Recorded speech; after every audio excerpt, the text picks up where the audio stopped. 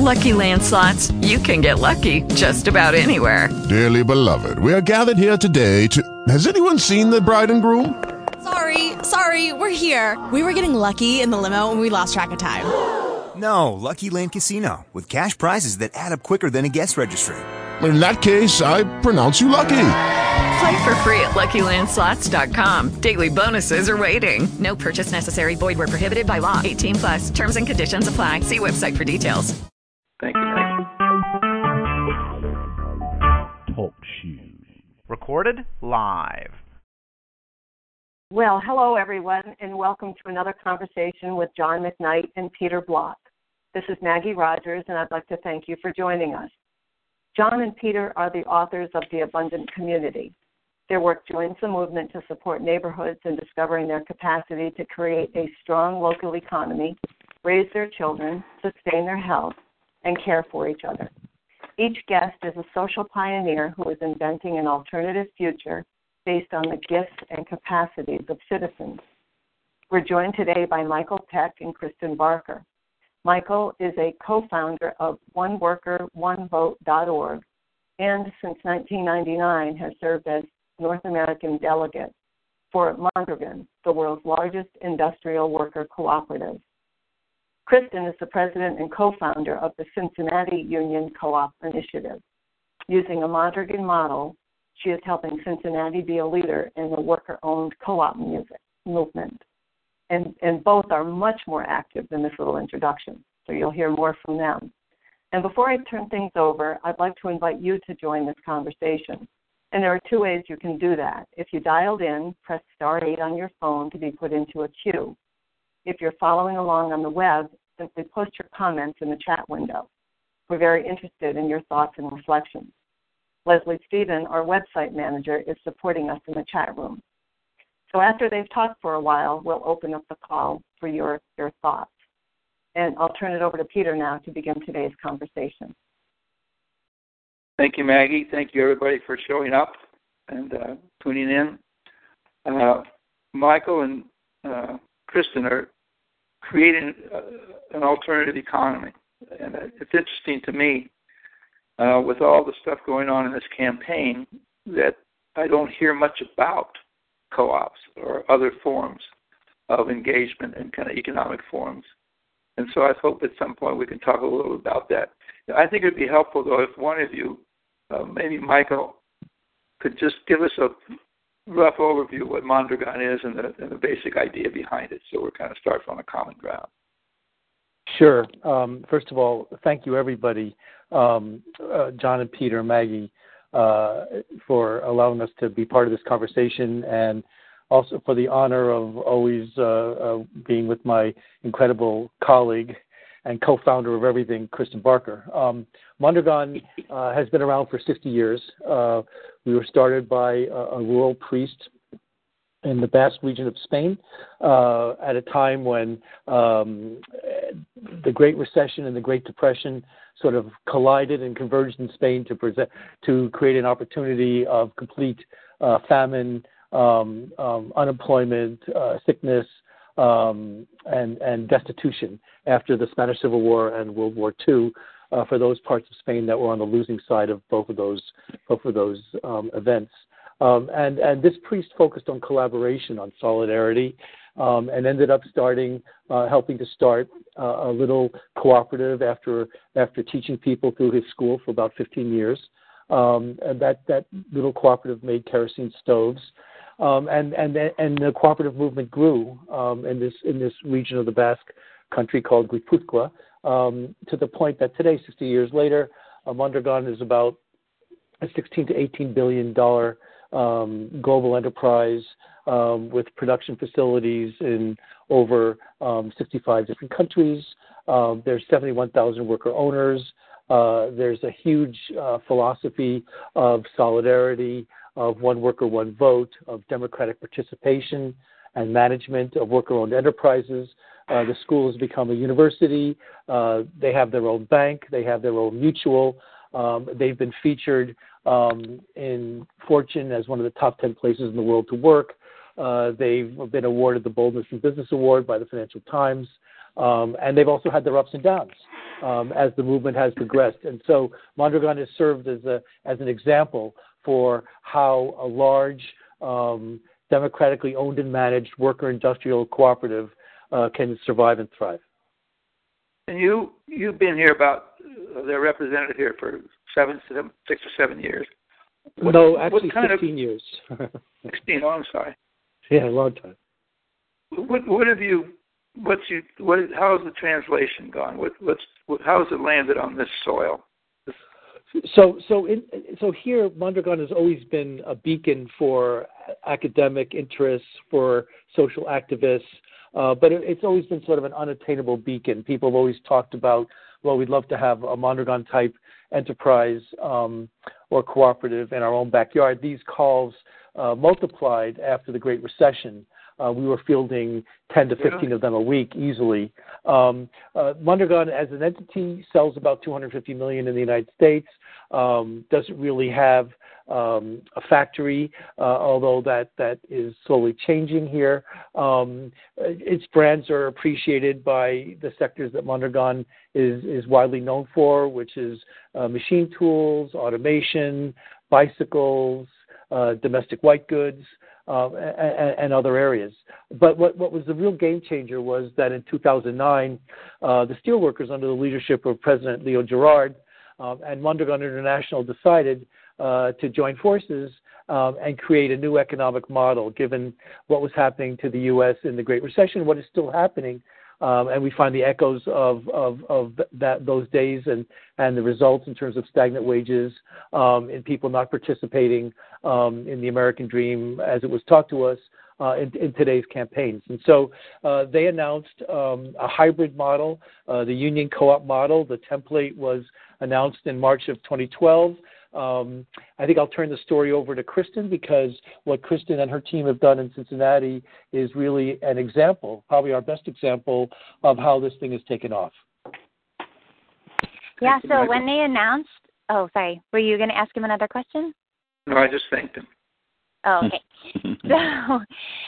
So in October of 2009, when this historic partnership between the steelworkers and Mondragon was announced, and it was in the New York Times, like Michael said, a person in Cincinnati named Phil Amadon saw it, and he brought a group of us together, 4 of us, to say, hey, this is huge. This could be transformative, because look what they've done in Mondragon. What's so inspiring to us about the Mondragon story is that it was an area that was completely and utterly destroyed. It was rife with unemployment and poverty. And then within about 20 to 30 years, they had nearly full employment in that region. So that's absolutely what we want to see here in the United States. So here in our region, right here in particular in Greater Cincinnati. So we studied the model for a year. We studied what was happening in worker ownership. We got in contact with Michael. We were already in contact with the steelworkers, and then we were the first ones to. So Michael talked about the framework kind of being finalized in March of 2012. In April of 2012, we launched the first Mondragon-style union co-op in the U.S., which is called Our Harvest. Our Harvest is a cooperative, and what we do is create access to local healthy food in a way that honors land and labor. So we farm, we aggregate other local farm products, and then we distribute it in a whole variety of ways with a special focus on food access. So that was our first one, and then we launched the second one, Sustainergy, which is an energy retrofitting co-op. And then we helped launch a nonprofit that had some similar goals about housing and doing housing in a way that doing affordable housing in a way that people can build financial equity as well as community in the process. That's called Renting Partnerships. And then we are currently launching a grocery store in a food desert that is both worker-owned and community-owned. But in the process of bringing these things together, and we have at this moment a waiting list of 13 different organizations that have approached us, 13 different groups of people who want to create, just in our area, more of these Mondragon-style union co-ops. So what we've also done in this process is kind of help build more of the infrastructure that's needed, because when we got started with all of this, we were especially new at it. And as Peter kind of mentioned, how do we translate this model that's been so successful in Spain here into the United States, into a very different context? Because in the Basque region of Spain, it's an area that kind of is known for having more of a solidarity consciousness for generations and generations of cooperative activities. So when I talk about a solidarity consciousness, what I mean is that people are thinking about how can this whole community thrive, versus here in the United States where we tend to think about the American dream and how can a family thrive. So it's just a bigger, wider view that's occurring typically in the Basque region as different from here typically. And so what I think was brilliant about this partnership and adapting the model to the United States, because it requires such a level of solidarity and a widening of our thinking so that we're thinking community-wide and beyond, was to bring in the labor movement. Because in the best practices of the labor movement, that solidarity thinking absolutely abounds. And that solidarity thinking has been part and parcel to Mondragon's success. Before I turn it back over to Michael or to Peter or to John. Thank you. That's where I was hesitating for a second. But I just want to say that one of part and parcels of Mondragon's success has been this integrated co-op of co-ops. So unlike in the United States, our worker ownership movement, which is really, our worker ownership in terms of cooperative movement has been really small. But partly it's been because it's been like one-offs, like one cooperative and another one starting here. But unlike that, in Mondragon, there's such a deep level of connectivity between these co-ops that actually a certain percentage of their profits goes into this larger whole. And that money is distributed back out in the form of investing in education, in the form of investing in research, in creating rainy day funds when there's, part of the global economy, you're always going to have challenges. How wonderful to have a rainy day fund that you can tap into. How wonderful to have a new co-op launching fund.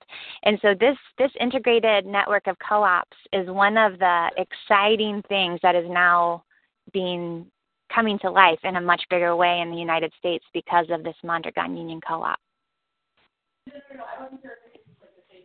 Michael, I'll be interested, where else around the country are you spending your time and seeing something grow? So many places. We're actively working in New York to launch the education part of this initiative. Remember the priest Jose Maria Ariz-Mendiareta started out with the school. And in the Mondragon experience, knowledge transfer and the acquiring of knowledge has always been really integral to the success of the movement of the cooperative group. Where in New York, Michael? So we're working very closely. Our partners are CUNY Law School. CUNY Law School has won a national award for the past 6 years of being the number one public service-oriented law school in the country. And we're working with Professor Carmen Huertas Noble. She is the founding director of CUNY Law's Community Economic Development Clinic, CEDC. She's also the person who did the legal structure for Colors Restaurant, which is the first worker-owned restaurant in New York City. Working with CUNY Law, we're also working closely with the New School. And we're working closely with MIT CoLab. They have something called the Bronx Cooperative Development Initiative, and we're partnering with them. As part of our CUNY outreach, we're working very closely with Medgar Evers College, Professor Roger Green. They have a whole initiative devoted to helping fight back against gentrification of inner city hospitals. And we're working with them, with Medgar Evers, to help SEIU 1199 achieve that goal with a hospital in Brooklyn. Wow! So that's New York. In Pittsburgh, and please, I can go on for a long time on this question. So interrupt me if you want me to stop. Well, the question behind the question is, here's something that works. It's an amazing movement that everybody's looking for an alternative economy. And I don't know how much publicity, how much coverage this has. Yeah. You could look like a little bit on that. Sure. And Kristen can also talk because Kristen, I think, gets interviewed every single day, as well she should. Harvard Business School just did a case study on us, on One Worker, One Vote, and Mondragon. This is the kind of publicity we really like because, first of all, it's not really publicity; it's deep-seated. Coming up with the metrics and the truth about what's happening. Michael Bloomberg, when he was commenting recently on the big debate about inequality that we're seeing in the campaigns, he said, yes, everybody's learned how to talk about the problem, but where are the solutions? Well, we have deliberately been very solution-oriented, and we've been very focused on working on those solutions. And this is not, this is when you're creating Mondragon-style ownership, you are co-creating this with the worker owners that are involved. You're not bringing in prepackaged solutions from a top-down perspective and dumping them on people's laps and saying, here we are, and what's next? People, this is organically developed. It's the only way that it will stick and become meaningful, and this takes time. It's a slog. It requires a lot of sweat equity. It requires a lot of determination. It requires a lot of 85-hour weeks. But we've been really gratified in this movement because for the past 2+ years, we're seeing echoes in Denver, in Grand Rapids, in Dayton, in Pittsburgh, in Buffalo, in New York City, and many other places. Stakeholders are coming together who have decided that it's time to re-own their economy. It's time to take their economic sovereignty back, and they look to us as a way forward to do that. Not just a pathway out of poverty, but a pathway to actual prosperity. Michael, you just went over a series of cities, and we have listeners from across the country. I wonder if somebody who is listening wanted to touch down with whatever is happening in their city or their community. You went over a list. Is there a place where one could go to the internet and find the list, find out where you might hook in yourself with a movement in your town? Well, oneworkeronevote.org has a web page, a site. We also have a Facebook wall. So does the Cincinnati Union Cooperative Initiative. So either one of those two sites will be, full of information on what's happening. And also on oneworkeronevote.org, there is a clear place where you can get Michael's email and my email, and then writing to either one of us, and we're happy to connect you with what's happening. And is there any publication or anything else that is a voice of the wider movement in the United States? So what we've done is we have a number of blog posts on our site. People are writing articles about us all the time. We try to post as many of those as we can as we can get a hold of, because sometimes there's so many diverse ways to publish these days that you don't always know what everybody's doing. But anytime someone writes something about us, which is at least once a week, we try to get it on the site. We have a Union Co-op template. We have source documents. We've put a lot of open source type documents on our site so that people can take the templates, take the models, and see how we've done what we've been able to do so far. I might also point out that we're self-funded. It was a deliberate choice. We wanted to make sure that we had something to offer before we went out and asked foundations or other groups for funds. We haven't done that yet in Cincinnati. They've been amazing. In addition to their sweat equity, they've raised lots of money for projects based on merit. Kristen, you may want to talk about that. But let me, before we talk about funding, now this is strictly a union cooperative, right? Well, our model, yes, we're focused on a union cooperative model. That's correct. Now, there's a lot of non-union cooperatives. What's the relationship like? Well, can I take this one? Please. Okay, so one of the things I was about to say before about the question about money was that so union co-op is one form of a worker co-op. So in the United States, there's a group called the U.S. Federation of Worker Co-ops, where that is probably the most comprehensive listing of the amount of worker co-ops in the United States. And there is a group called the Democracy at Work Institute, which has all kinds of wonderful resources in terms of how to build bylaws and employee handbooks and all kinds of things.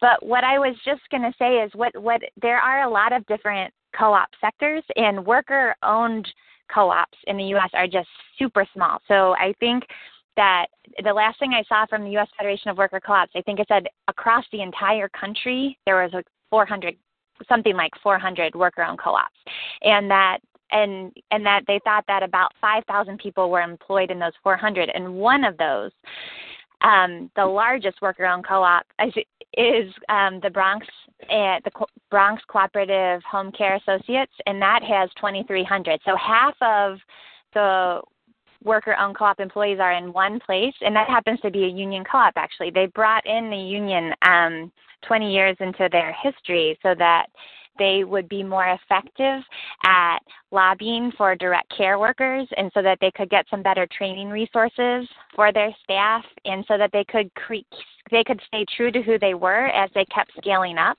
that they would get some extra support and accountability measures in place so they could kind of stay true to their mission as they expanded and keep having places for people to step in. So there's the co-op movement in the United States is really huge when you look at consumer co-ops and so forth. I think Michael knows these numbers off the top of his head, so I'll let him say that. But when you look at the worker-owned sector, it's really tiny at this time. Yeah, Kristen's absolutely right. Another group that's really good is the Ohio Employee Ownership Center, OEOC, located at Kent State University in Canton, I think their campus is. They have huge experience forming cooperatives. Chris Cooper, who's a principal with the OEOC, is also a co-founder, like Kristen, of One Worker, One Vote. So, what Kristen was saying is we have a huge cooperative community in the United States. 29,000 cooperatives, about 350 million American memberships.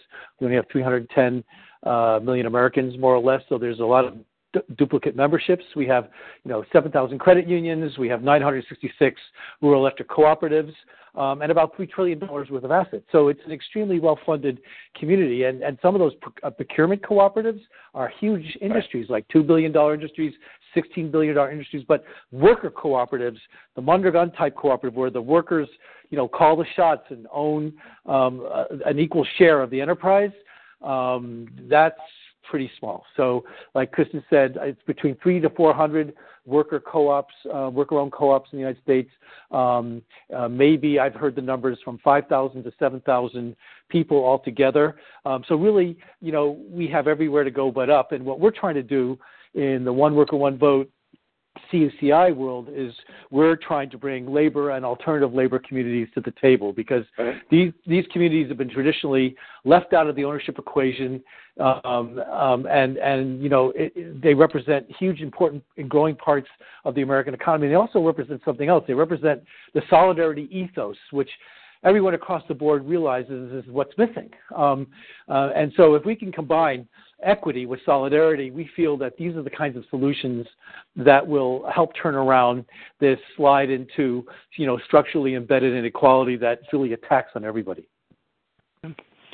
How about if we narrow down now and say, what are some of the struggles and challenges in running a worker-owned co-op?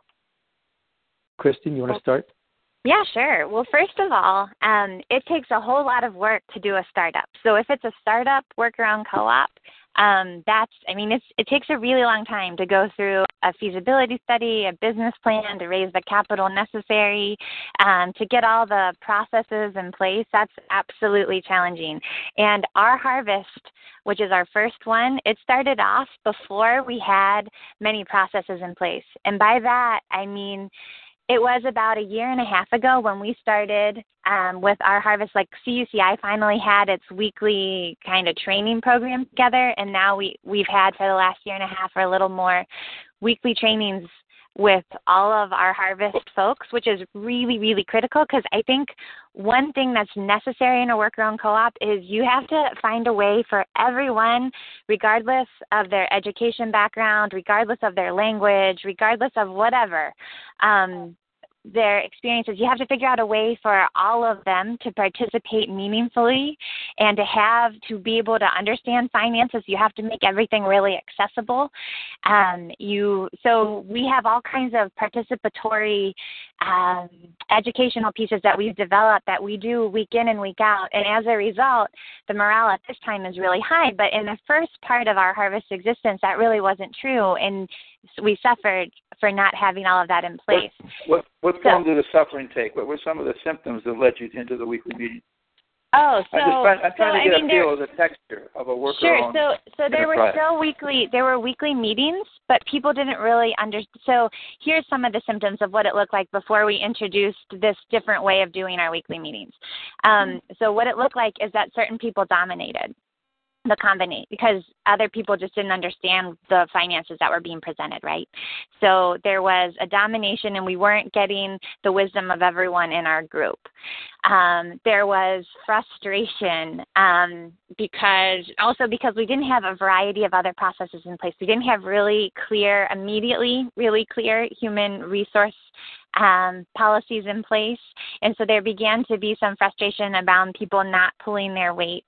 So things like that, which were all kind of, after we had developed all of this stuff, like I would say like it's kind of a completely different place to be in. Whereas there was an over-reliance on a certain few individuals in the beginning part of our harvest history, it is now absolutely taking, it's like everyone is contributing and problem solving and so great at thinking through our next steps. And now we're able to tap into and our harvest, I should just say, is a super diverse organization. There's about 18 people involved, and some of them haven't had more education than 3rd and 6th grade. They immigrated to the United States. Spanish isn't even their first language. They have a dialect from Guatemala. So we have bilingual meetings. We have developed participatory education. We have people who are part of our co-op that are, of course, women and men. We have people that are formerly incarcerated. We have people with master's degrees. So it's a really dynamic group, and everyone has a lot to offer. And now we're really tapping into that. And that has made a world of difference for us. So that was a challenge until we got things in place.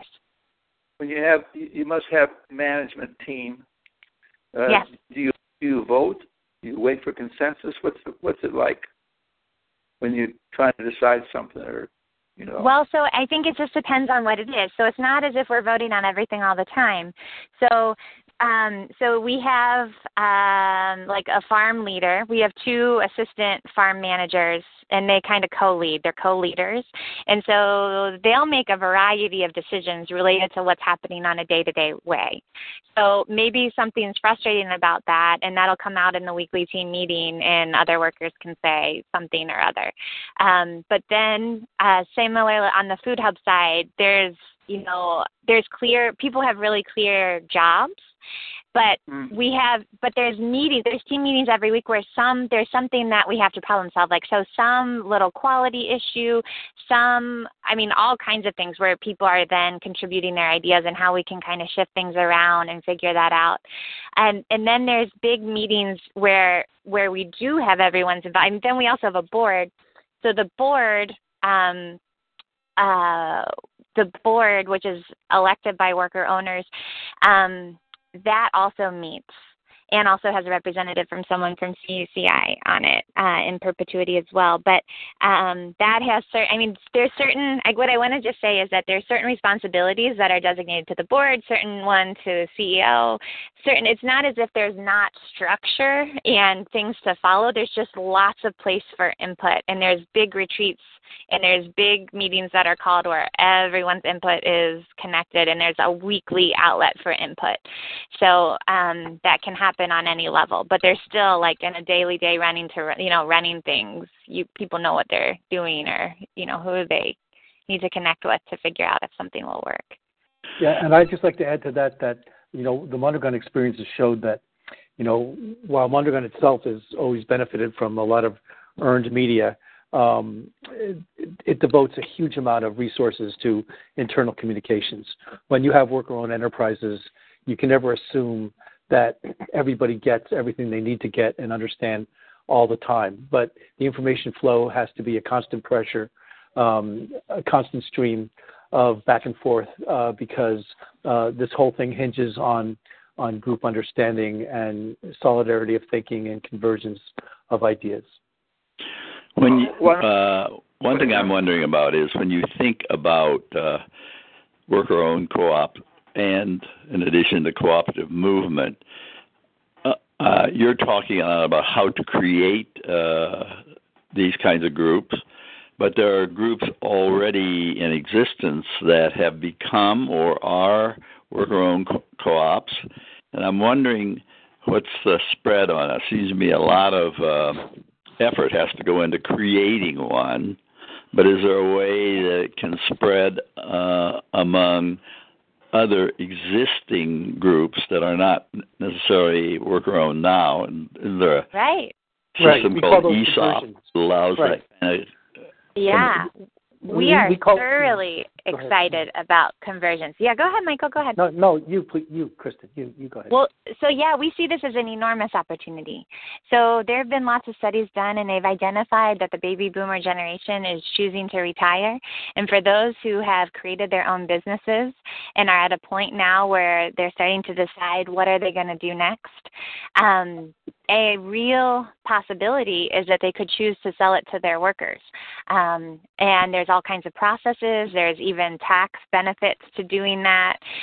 So when presented with the opportunity, that can be viable in many cases. So in Cincinnati right now, we're actually in the process of purchasing one company where we will be doing that, but we are also actively looking. We're especially looking in manufacturing because we think those have some of the best opportunities to pay family-sustaining wages. So we're trying to see, like, if we can find families that have owned and for some reason their children don't want to continue the business and they're not, that this might be a viable option. We want to present it to them as such. And there's all sorts of, Michael mentioned the Ohio Employee Ownership Center. That is what their job is. Like, they are really amazing at helping that whole transformation process occur. And I do think in terms of scaling this movement, that is outstanding. If you can get a good business, because what we're talking about is building a cooperative culture, which is not an easy task, but also building a viable business. So if you've already got a viable business, shifting the culture, while not at all easy, I think that does have incredible possibilities for scaling the movement. Right. And John and Peter and Maggie, what I'd like to add to what Kristen just said is that we're really not about one-offs, but we're everything about ecosystems. We always have to focus on the ecosystem, not on one-offs. There's a lot of very successful worker co-ops and cooperatives, but the Mondragon experience has been that it's the togetherness, the ecosystem, the many working together, helping each other out in terms of labor, in terms of capital, in terms of sharing knowledge, cross-training, which really makes the cooperative movement grow, but also the solidarity and the give back to the community increase. And so this is really what we're doing. And when we go into a new geography, when we're invited to come into a new geography to work with the stakeholders, the local leaders, who, by the way, always lead the projects. It's always us supporting them, not the other way around. We always come into it with an ecosystem framework, and then we think, how can we connect what we're doing in this particular geography with everything we're doing in other geographies, so that, as Kristen talks about, we reach that meta-architecture. Do you help us connect, like in Cincinnati?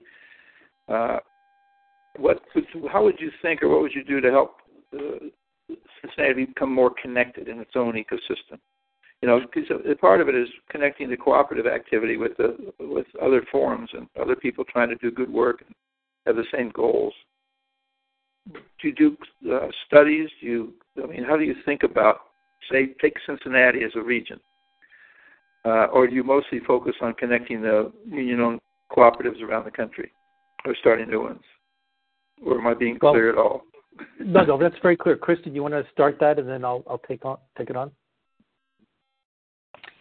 Well, I think I'm a little bit. I guess I'm a tiny bit confused by the question. I mean, I can answer what I think you're asking. I mean, to me, it's sort of the kinds of things that are already happening here in Cincinnati. You know, it's like, so the Economics of Compassion initiative, which I know you've helped start, Peter, and maybe the people on the phone don't know about it.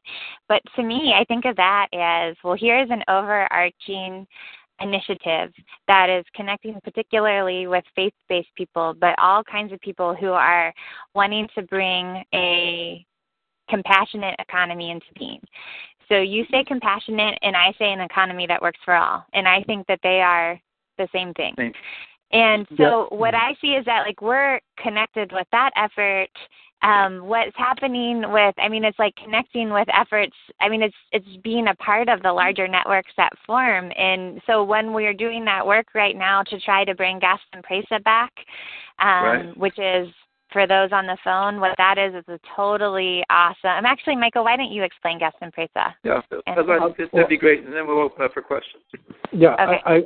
I'd love to do that, but let me just go to a point that I think is really important. First of all, one of our co-founders, Libby Scholes, is with the California Council of Churches, and we've always and we've had a lot of people from the Catholic social justice world involved with us. We've always been blessed with faith-based leaders and movements supporting what we do, because basically ownership, worker ownership, equal share ownership is an ennobling and an empowering and a freedom-inducing catalyst. And what it does is it allows people to get back to the founding ethos roots of this country. People who came here willingly came here for ownership. And what's happened is now, as everybody has accepted on no matter where you stand politically, the statistics are commonly accepted now as conventional wisdom, the inequalities of opportunity, mobility, and wealth aggregation have turned this into two Americas, have almost become a corporatist type tax that the 99% are paying on behalf of the 1%, and this is distorting what the country does economically, how the country lives, even to the point of actuarial tables where people that are in less favored economies are dying sooner. So you can see it in terms of education, in terms of medicine, in terms of healthcare, and then you can feel the anger coming back in this year's election cycle. And so we are trying to change that and solve that, but going back to the basic tools, which was ownership, which is, what is ownership? Ownership is bootstrapping. Ownership is self-reliance. Ownership is civic equity. Ownership is working through building yourself up, being entrepreneurial, but not limiting those qualities to any person or class of people or geography. And when you reach the worker-owner status, you face this wonderful sort of enabling conundrum, which is, the worker part of that equation, the worker-owner equation, he or she wants to have the highest possible salary, but the owner part of that equation, that worker-owner equation, wants to have the most sustainable enterprise. And in choosing, and in daily choosing which way you're going to go, the agony and the ecstasy creates really the freedom for the American worker to reach his or her capacity and fulfillment. So we're trying to reinstill that again by going back to alternative and organized labor communities that have been left out traditionally of ownership circles. But what I like to say, maybe I'll pause for a second. Okay, go ahead. Maggie, why don't you invite questions in, and then there's one in the chat I'd like to see, and then sorry to interrupt you, Kristen, but I was just going to say what Gas and Presa was, but yeah, I won't for now. let's wait on that.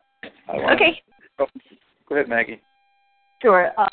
Would love to hear your thoughts and comments and questions. If you've dialed in, you can press *8 on your phone, and you'll be put into a queue. Or, as Peter mentioned, there's a chat going on if you'd like to post a comment or a question in the chat. Peter, you mentioned a question, but there's also a comment. I know John isn't following along on the chat, but there's one that he may want to hear, and I'm just going to go ahead and read it, which is David saying, in my view, one of the unique opportunities offered by employee-owned co-ops is the potential to include worker members with disabilities in the work. Mm-hmm. Yes, that would be. It would seem to me that the idea that you mentioned earlier, diversity, can apply not only to the kinds of categories that one thinks of that have to do with race, ethnicity, and income, but also with the human physical condition, and that there's a whole movement trying to get opportunities for people who are labeled disabled into settings where they are producers in local community life, and this seems to me to be a wonderful opportunity for that to happen. I totally agree with that. In Maryland and the D.C. metropolitan region, we have disabled taxi union co-op in its early formative stage. Wow. Impressive. So here's a question. Mm-hmm. Go ahead. Maggie, you interrupt if somebody has a question, okay? Yes, I will. So it says, as cooperative ventures gain a greater share of GDP, the market, is there organized opposition developing? I'd like to hear a little bit about, what you say makes so much sense. But let me talk about that. Right. I want to talk about that. So America is really the land of inequality right now, and even the inequality of ownership. So when you look at ownership classes, it's always predicated on people with existing assets. But what if you're like the vast majority of us that come to the table with many wonderful qualities but often no existing assets? ESOPs, which employ stock ownership plans, they've created a lot of employee owners, and there's some very good examples. But the U.S. Department of Labor has also pointed out publicly that they believe 1/3 of all ESOP valuations are fraudulent. In other words, owners are selling companies to their workers where at market valuations where the workers can't sustain the debt in a down cycle in the economy for those companies to be profitable. The organized labor's experience with ESOPs has not been a net positive. Yes, there are a lot of examples of good ones, and this is not an attempt to broad brush anything, but there's been many examples of when you have multi-class stock, what happens is that workers usually get the bottom class, and if there's a down cycle, then the debt that was taken to pay off the owner, it becomes a burden that the company can't sustain. And so we believe that there's got to be a better way to inculcate, to engender, to create ownership for everybody. And so our model does it a whole lot differently, but one of the big policy challenges we have is asking for a level playing field. Why do cooperatives, worker cooperatives and union cooperatives, why don't they have the same tax advantages that an ESOP has? Why can a cooperative not get an SBA loan? Why do cooperatives not qualify for FEMA treatment? We have all of these disparities. And so, the first thing is, it's like that old song, I don't want much, I just want more. The first thing we need to do is have a level playing field. And then once we get to that position, then we can figure out, what we really need to be as efficient as possible. So what's the argument of the SBA? I didn't know that they wouldn't. It's not that they won't give a loan to a cooperative. It's just that one person has to sign. So one person has to have, I forget what it is, but so whereas it would be nice if they would break the liability up into small pieces, say everyone signs for $5,000, but one person has to, they don't have anything in place that would allow for multiple signers, like multiple worker owners, multiple members of the co-op to sign. So it becomes prohibitive because usually one person doesn't have the kind of resources where they could sign for an SBA loan. So I guess they haven't bought Solidarity, have they? Well, they understand it, but bureaucracies have a hard time breaking up their rules. True. I don't know. Do we have other people with questions? I have one I'd like to ask. If not, well, we do have one in the chat, and that was asking Michael if he would repeat the meaning of ownership. Yes, ownership. I'd be happy to do that. The Mondragon approach to ownership is one worker, one vote.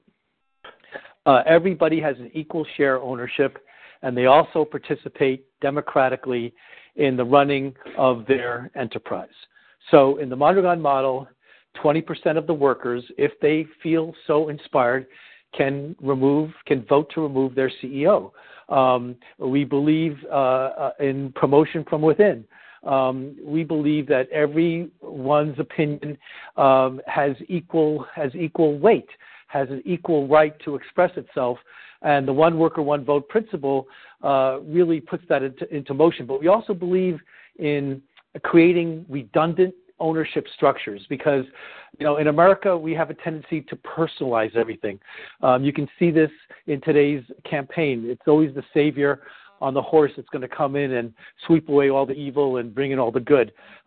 That's really a recipe for something that's not democratic. And in Mondragon, we have redundant structures built in. For example, in our cooperatives, usually the ones that are 50 people or bigger, we have something a social committee. The social committee is an organization that allows workers who can't get their grievances aired through the normal cooperative process to go right to the head of their cooperative and lay those issues on the table. You can have all the good rules in the world, but there's still a difference in lifestyle between the person sitting in an office with a window and a person on the factory floor. And you want to structure the cooperative so that those differences are minimized. People confuse that kind of democratic structure with endless committee meetings and lack of competence. Cooperatives are very competitive, profit-making enterprises when they're well-managed and well-directed. Mondragon has to compete against the Germans in engineering, against the Italians in design. If you don't get those equations right and have the right price point and a good quality product, and people who know how to deliver, you will not have a profitable enterprise. It's very important in the Mondragon ownership model for cooperatives and for-profits and non-profits to be profitable. Because when you are profitable, whether you're a non-profit or a for-profit, then you have the right as a worker owner to vote for how you are going to accord your profits and what directions are you going to invest your profits. And when you vote to align your profits with your social values, then we believe you achieved a higher level of freedom in the marketplace. Can I ask one other question?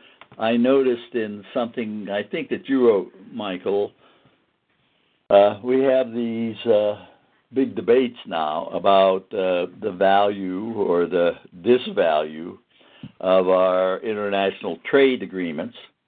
And I noticed that something on your site said the whole idea of international trade is not the problem, it's the vehicles through which it takes place. And I'm wondering, do you have an idea that would say international trade is good, but if it were focused through cooperative organizations rather than the standard competitive ones, then it would take the sting out of the present system? Well, first of all, thank you for asking me that wonderful question. Clearly, the metrics prove that global trade pacts have benefited a few at the expense of the many. And in our country, we have lost 60,000 factories in various ways since NAFTA was signed in 92. When we lost those factories, we lost generations of DNA, of manufacturing DNA, and these were not replaced with similar type jobs. We lost more than we can possibly recuperate, and I think our trade deficits explain that. But beyond the trade deficits, we lost a belief in the American dream. We lost cultural optimism, which is almost a cooler occurrence. And so what has to happen is that stakeholders have to be at least equal to shareholders. Right now we're in a country with the highest rate of absentee ownership since the Gilded Age, since the Great Depression. And this has produced a whole population without a voice and a vote. The trade pacts reflect a population without a voice and a vote. And so you have industries that are put at risk. You have people who believe in creative destruction, but they are not the ones who are being creatively destroyed. And so we have to keep it equal. If we're going to creatively destroy something, then we have to equally creatively build something. And our trade pacts so far have proven unable to deliver that for not just the manufacturing segments of our economy, but many, many other segments. Typical high-touch service jobs, nurses, lawyers, doctors, they are beginning to unionize. Why? Because they realize that without solidarity, collective action, defending their livelihood, their jobs are also now at risk in the way the global economy has been structured. All right. Very, very interesting. Would you repeal NAFTA, Michael? I would. Well, hindsight makes a genius out of all of us. But I think that NAFTA was sold on false pretenses. The numbers have not added up, and the sectors that are destroyed, the manufacturing jobs that we've lost. You have to ask yourself, was the NAFTA cure worse than the NAFTA disease? And I think that the election anger that we feel coming from vast swaths of our voting population on the left and on the right unite in a condemnation of how those trade pacts were put together. Wow. Well, you've given us a lot to think about. I still, it makes so much sense to me. I just totally encourage you guys and help any way all of us can to move in this direction, because I think of poor neighborhoods, or vulnerable neighborhoods. What strikes me most is that nobody living in that neighborhood owns anything. They have no ownership stake in their neighborhood, in their commerce, stuff like that. And to me, it's just there's something about that that's got to be shifted. Otherwise, people won't, right now we want to lift people out of these neighborhoods. We talk about transportation to get them to escape their neighborhood, where what's really needed is to economically revitalize these neighborhoods, because they once were vital economic units. And there's all kinds of factors, but I think the issue of if I own something, I'm going to care for it in a different way is just very compelling. That's exactly right. I mean, Einstein was quoted as saying, "Is if you square the area of light, all you're doing is doubling the circumference of darkness," which means that we have to go to where the problems are and heal these problems at their roots.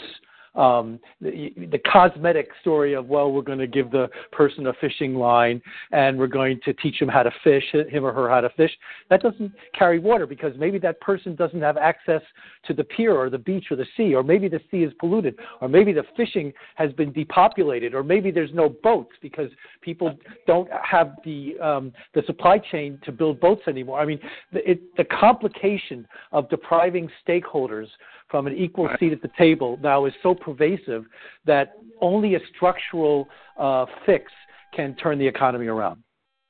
Yeah, my thought on that one is, why don't you have them sell fishing rods and fishing reels? Well, I would say that there is a union co-op that's been set up by the machinists in Maine. They call them lobstermen, but there's women on those boats too. So in One Worker, One Vote, we refer to them as lobster people. They have a union co-op, and it's going strong, and we hope that that's a big step forward that others will imitate in that sector. All right, so we're really nearing the end of our time. Any final thoughts? There were a couple of questions in the chat that we didn't address. I wonder if we can do that quickly. Okay.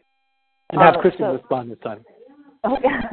So it says, in terms of operational funding, can you speak to the relationships between the Mondragon Worker Co-op and the affiliated credit unions? Oh, okay. So you mean the bank? The bank is called Laboral Cucha. The Mondragon Bank was started, as in everything in Mondragon, for organic reasons. It wasn't like someone had a top-down idea, gee, we need to have a bank. It's because cooperatives were growing 60 years ago, and banks didn't know how to lend to a cooperative. They didn't know whether it was vegetable, mineral, or fowl. I mean, and so to understand how cooperatives could grow and expand, Mondragon had to create a financial institution that understood how to lend to cooperatives. And Laboral Cucha now is one of Spain's most successful banks with the highest ratio of customer service. And we now have a relationship between National Cooperative Bank and Laboral Cucha, which is a relationship that people on both sides of that equation take very, very seriously. You know, one of the interesting things to achieve in this country is to take our incredible credit unions and inspire them to lend to local worker and other forms of cooperatives. That's something out there to be done. It's a very small ratio right now, but the potential is huge. But in Cincinnati, there is a credit union that is lending to cooperatives and has been doing it in a really helpful way, and it's called True Partner Credit Union. And what they do is, even though it's a high interest rate for a startup, they have co-signers from the community, and they do divide the liability so that co-signers are signing for $5,000 worth of operational funds. That's how our harvest got started. That's how Sustainergy got started, because of those credit unions stepping up with community supporters. I would also say that Cincinnati has brought commercial bankers to the table, and that's a real proof for us that our model is working. When you get commercial banks who start from not knowing too much about our model to invest in what we're doing and to want a place at that photo op, and I've seen that with my own eyes in Cincinnati in the incredible ecosystem that Kristen and her team have put together, that's when you know that we're reaching the center ring of the mainline discussion about Main Street in the U.S., and it's a very gratifying moment.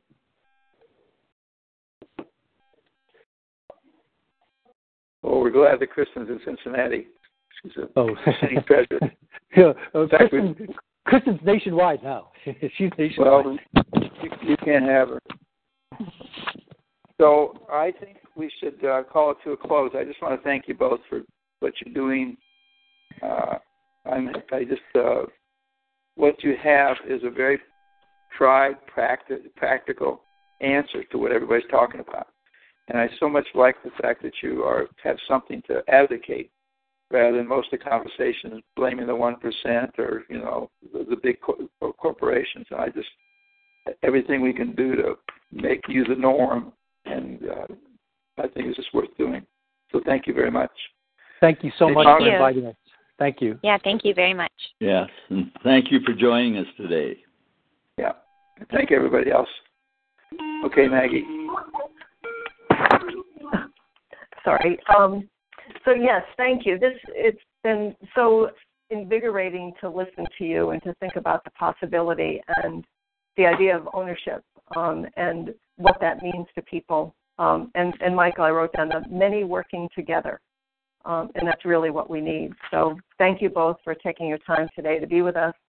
And thank you also to our listeners. We didn't get to all the questions, but we'll see what we can get Michael and Kristen maybe to answer and post in our website.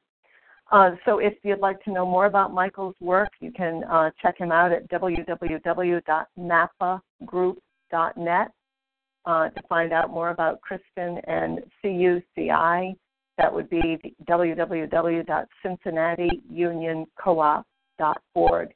And those are also on the invitation to attend today's call. So we hope you'll join us again next time. We'll be on June 7th, and our guest will be Dr. Adam Clark, Professor of Theology at Xavier University. So until then, please visit our website, www.abundantcommunity.com, and stay in touch with us. And thank you again, everybody, and this will bring our program to a close today. Thank you all. Thanks. Bye. With the Lucky Land Slots, you can get lucky just about anywhere. This is your captain speaking. We've got clear runway and the weather's fine, but we're just going to circle up here a while and get lucky. No, nothing like that. It's just these cash prizes add up quick. So I suggest you sit back, keep your tray table upright, and start getting lucky. Play for free at LuckyLandSlots.com. Are you feeling lucky? No purchase necessary. Void where prohibited by law. 18+ terms and conditions apply. See website for details.